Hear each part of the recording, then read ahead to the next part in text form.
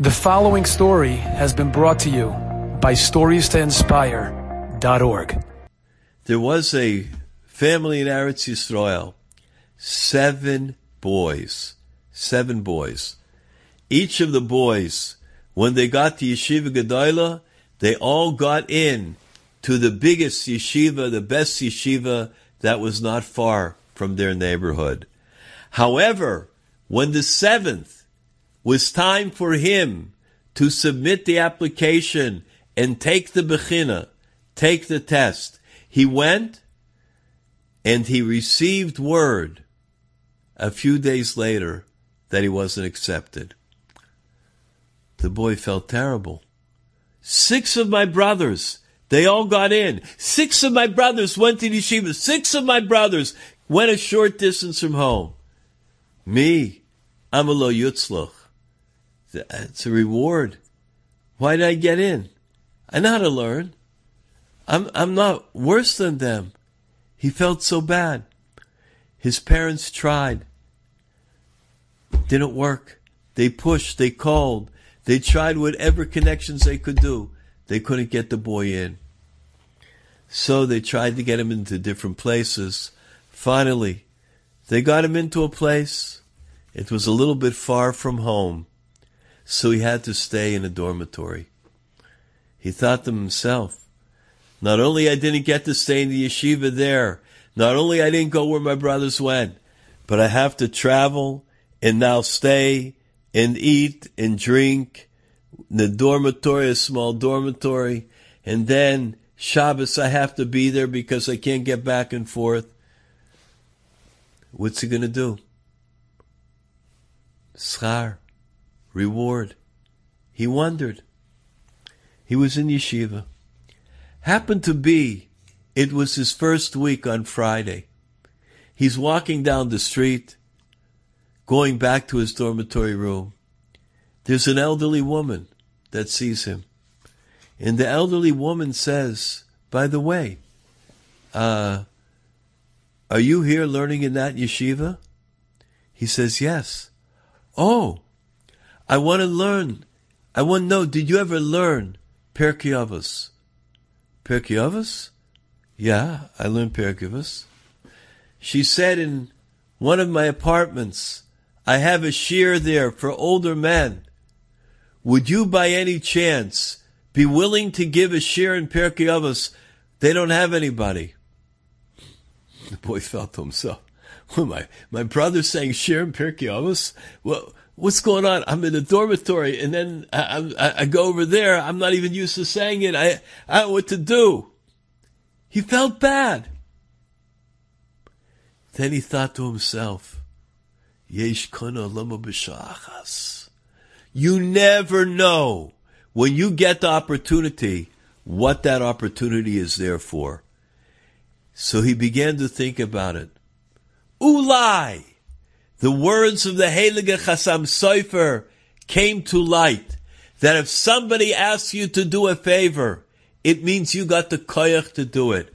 Although he never gave a formal shiur, he said to the woman, okay, I agree. They fixed that the next Shabbos, the shiur would begin at 3:30 in the afternoon. He came. The men came. The men liked the shiur. They kept him. A few minutes after the shiur, they wanted to ask more questions. He came back the next week, and the next week, and the next week. And they began to enjoy it. And the whole week they looked forward to this yeshiva bacher to come and to give them a shiur, a bissel chiyus, a little bit of life. Then, when the seasons changed, they changed the topic to Navi. He gave the Navi shiur. And that worked out beautiful. And then before Yom Tov, they asked him, could you give us a couple of shiurim on Yom Tov? And he did that. He repeated every single week to go to the place and to do a beautiful shiur. He continued throughout the year. For 4.5 years, he gave that shiur to these older men in that room. Time for him to get married now. They put out different feelers for shidduch.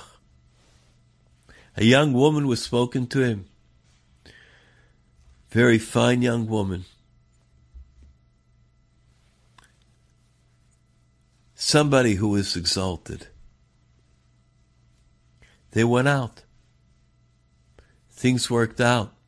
They were going to get engaged. He then found out that the family does not have one penny to their name.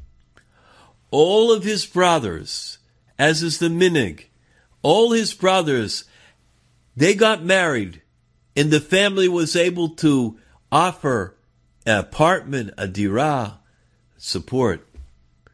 He's going to get married. He's not going to get a penny support. He will have to look for a small apartment, not in the better parts of town, something he could afford. When the word went out, the men of the Shir were malei simcha for their Rebbe. They were so excited. And when he came to give the Shir, each of them brought a little bit of refreshments in honor of the chassan. That night, the elderly woman got in contact with him. I would like to speak to you. Together with your kala. He came with his kala.